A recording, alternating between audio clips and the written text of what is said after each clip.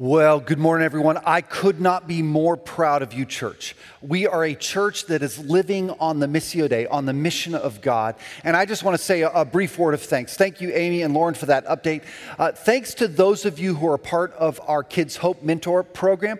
We're doing that virtually for the fall, but we're looking forward to this next January, recruiting even new mentors who want to begin the training and equipping process, be a part of that. Also want to thank all of those who've been a part of the Westlake Shares. I got to be a part of that team this week. Did you know that in the last 6 months, they have delivered over 2,000 boxes to families in need in our community? And I got to deliver some of those boxes this week. And just to see the faces of those receiving, you have no idea the difference you are making, church. And I want to thank everyone who's been giving faithfully to the mission of our church. 10% of every dollar given goes beyond the walls, beyond our community, to meet the needs of those around us. So thank you, church. Well done. I could not be more proud of you. If you're interested in learning how you can be a part of either Kids Hope or the Westlake Shares program, all that info is on the website. Do not miss it. Go and check it out, lakeforestchurch.org. Simply click on Westlake and then on the local service opportunities. All the info is there about how you can be a part of making a difference in the community right around us, even in the midst of this COVID season. Well, by now, I guess, if you're like me, our hopes for getting back to normal this fall they've kind of evaporated, haven't they? They've kind of vanished. In fact, the only thing that has any semblance of normal is that football started this weekend. But even that isn't quite normal. But I do need to pause here and say, go Niners. You know, the unexpected has come to be expected. And so what we've been asking in this season, in this series, is where can we find life in the midst of a very difficult and challenging season?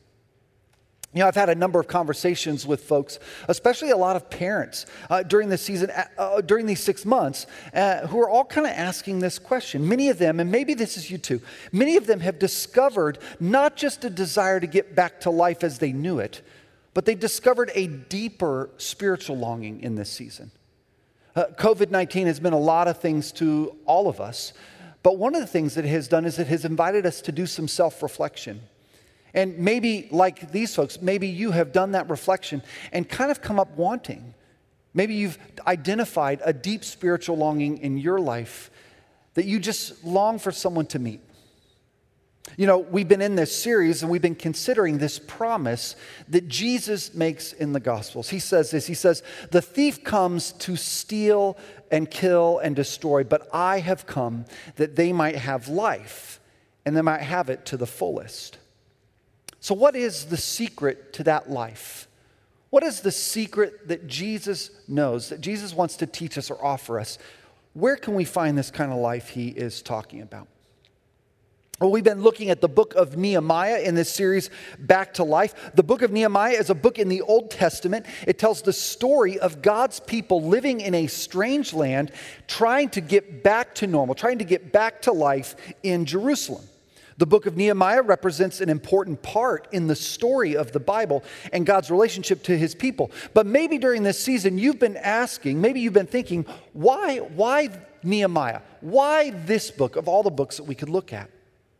Why would we take 5 weeks to read through this ancient text that is over 2,500 years old? And the answer is simply this. When we step back and look at the story of Nehemiah, we realize that Nehemiah is the story of our deep desire for spiritual renewal. That's what the book of Nehemiah is all about. And that story, when we start, begins with such hope, such longing. But when we reach the end of the story, that hope seems to vanish. There's an unexpected and surprising ending to the story that has something important to teach us, to teach you and me about what it means to get back to life. And that's the point. You see, the book is inviting us as readers to reflect on our own life and to ask, where does that spiritual renewal come from for us? So today, here's what I want to do as we wrap up this series. I want to step back and I want to actually look at the story as a whole, from beginning to end. And when we get to the end, we're going to ask, what does God want to show us through this ancient text? What is he trying to teach us through the story of Nehemiah? The book of Nehemiah really can be broken down into 4 parts. The first part is simply the problem. That's chapter 1 and 2. The second is the rebuilding. Nehemiah is going to undergo a courageous effort to rebuild. We reach chapter 8 through 12 and we see the renewal. And then we get to chapter 13 and holy cow, the ending is something that no one saw coming. So let's jump right in. Part 1, what I'm calling the problem. The problem. When the book of Nehemiah opens, we instantly realize that there is a problem. God's people are living in exile in a foreign land as slaves. And just a few verses later in Nehemiah's prayer, we are reminded of what has happened. In his prayer, Nehemiah prays this. He says, "Remember the instruction, God, that you gave your servant Moses, saying, 'If you are unfaithful, I will scatter you among the nations.'" You see, when God's people had entered the promised land years before, Moses warned them. He said, "Remember, you are to be faithful to God alone. Don't start worshiping the foreign gods or bowing to idols, but stay faithful to your covenant commitment with God." But of course, the Israelites do the exact thing Moses warned them not to. And the Bible actually describes it as a kind of infidelity, a kind of cheating on God. They start worshiping the Canaanite gods, the Assyrian gods, and ultimately the Babylonian gods. And even though God is endlessly patient with them, sending prophet after prophet to warn them, eventually God does what any loving parent must do at some point. He gives them over to the natural consequences of their choices. If they are going to worship the gods of Babylon, they might as well live in Babylon. They might as well become Babylonians. And that's exactly what happens. Because the truth is that we eventually become like what we worship. So the book of Nehemiah opens with this kind of question. God's people are stuck in Babylon in exile, and how is God going to solve this problem? How is he going to bring spiritual renewal to his people and renew his relationship with them? Well, that brings us to part 2 of the story, the rebuilding. You see, Nehemiah is actually the second half of a 2-part story, what Bible scholars call Ezra Nehemiah. Most modern Bibles take these 2 books and separate them in the Bible, but in the original form, they were part of one cohesive story. And together, they tell the story of 3 guys. 3 guys who are all after the same thing. They all think that if they can rebuild Jerusalem, then God will come and dwell there again, and they can renew their relationship with God. And so we see these 3 guys. The first is a guy named Zerubbabel, which I just think is the coolest name. If I was ever to have another kid, I might name him Zerubbabel. Zerubbabel goes and rebuilds the temple, but nothing changes. Then years later, Ezra comes and he rebuilds the community, but still nothing changes. And then we come to Nehemiah and it's kind of like, okay, this is our last chance. This is the 3rd strike. We hope this works. Maybe the 3rd time is the charm. And it's right here that the book of Nehemiah begins to really pick up speed. Nehemiah gets permission from his boss, the king of Babylon, to go to Jerusalem. And he even gets permission, get this, to expense the whole trip on the king's credit card. Now, when he gets there, the first thing Nehemiah does is he takes a tour of the city. And he discovers that things are in really, really bad shape. The city's infrastructure, the walls, the gates, the water system, the pools, they are in total disrepair. The people are discouraged and harassed by their neighboring enemies. And the temple, get this, the temple sits vacant. There's no worship of God. So Nehemiah comes up with a plan. A courageous plan, an ambitious plan. He gets everyone together in the ruins of the city and he announces to them, here's what we're going to do. This is from chapter 2, verse 17. He says, "You see the trouble we are in." This is almost like a good blues song, right? Trouble, trouble, trouble. "Jerusalem lies in ruins and its gates have been burned with fire. Come, let us rebuild the wall of Jerusalem and we will no longer be in disgrace." You see, Nehemiah says, hey, Look, guys, look. Let's get this city back together, and maybe, just maybe, then things will work out for us. Maybe, just maybe, Chick-fil-A will finally open a store. We'll finally get a Walmart, and maybe, just maybe, God will move in and our disgrace will be no more. He will renew us as his people. Well, Nehemiah must have been a pretty compelling leader, because the people are like, all right, dude, let's do it. We are all in, and they start rebuilding. But of course, not everyone is on board, and it is not easy. The people are divided. Nehemiah faces opposition, both internally from some of his own, as well as externally from the enemies of God's people around them to the north and the east. So much so, get this, that the construction workers actually have to work in pairs. One of them holding a shovel, the other holding a sword, standing guard, and then they switch roles. And it's a reminder. It's a reminder to you and me that anytime we embark on a quest for spiritual renewal, we will always experience some resistance, both externally, but also internally in our own soul. But even though it's not easy, eventually, Nehemiah and his crews finish the job. And right here, we as the readers of this ancient story discover something staggering. You see, it is the book of Nehemiah that fulfills the promises made by the prophets Isaiah, Ezekiel, and Jeremiah. The promise that God would one day bring his people back and restore the city. It's fulfilled right here in Nehemiah. Look at this promise from Jeremiah 29. Maybe you've heard this before. Jeremiah writes, "This is what the Lord says.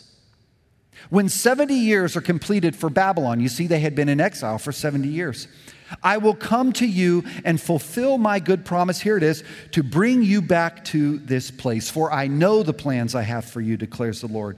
Plans to prosper you and not to harm you. Plans to give you hope and a future. Then you will call on me and come and pray to me, and I will listen to you. You will seek me and find me. When you seek me with all your heart, I will be found by you, declares the Lord, and will bring you back from exile."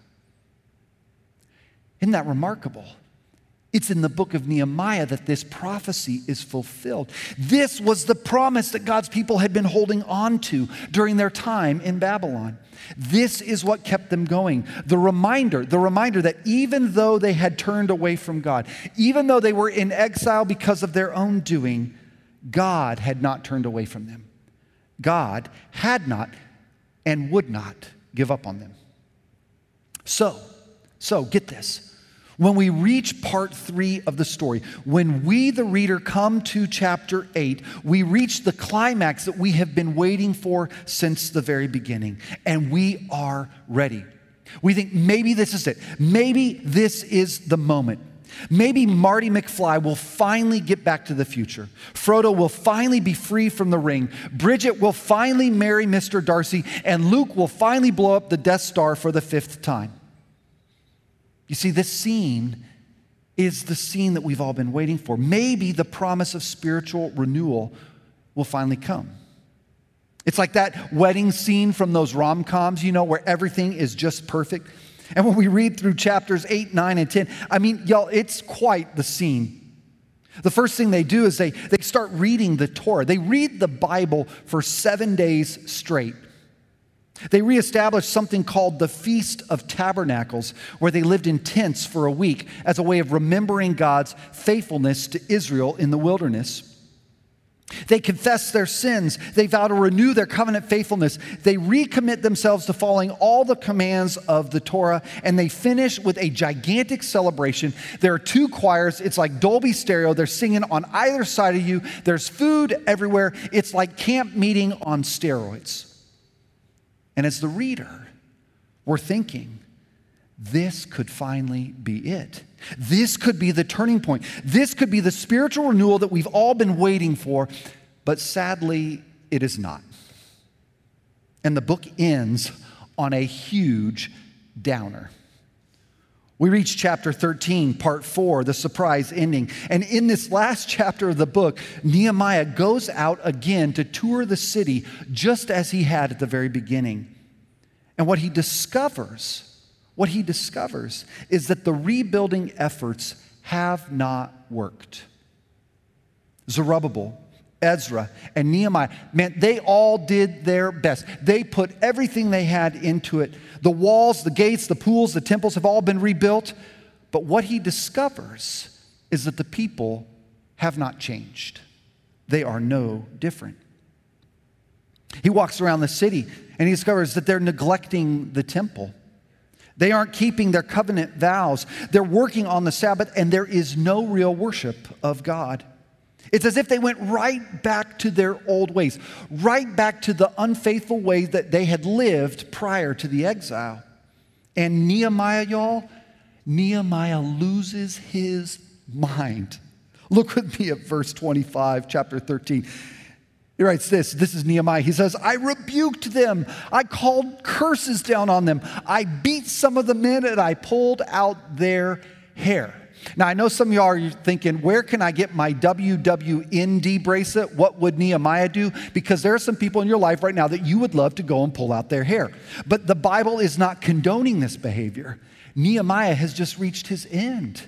He is so discouraged. He did everything he could to rebuild, to restore, to renew, and it simply was not enough. And the story ends with this line where Nehemiah says to God, he says, God, hey, please remember me. I did my best. I'm sorry it wasn't enough. Which brings us back to the question that we started with today. What in the world is this story doing in the Bible? Well, remember, the book began by raising our hope, by reminding us of God's promise that one day He would bring His people out of exile and heal their relationship with them. And in spite of all the changes that Ezra and Nehemiah tried to make, what the book is pointing out is that the same need that is highlighted by the prophets Jeremiah and Ezekiel is highlighted right here in Nehemiah. That it is not enough to rebuild the temple, rebuild the walls, and restore the city. What God's people need are a renewed heart. Listen to how Ezekiel describes this in his prophetic book. He writes this. And this is the Lord speaking. And one day I will give them one heart, and a new spirit I will put in them.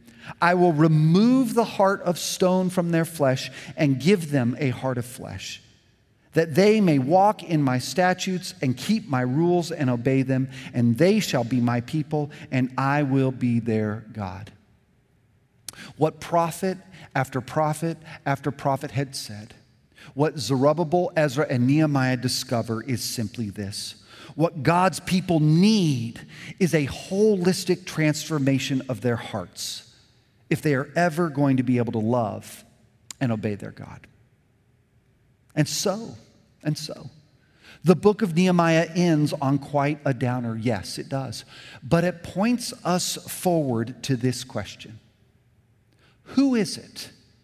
Who is it that can rescue us from exile and restore and renew our hearts?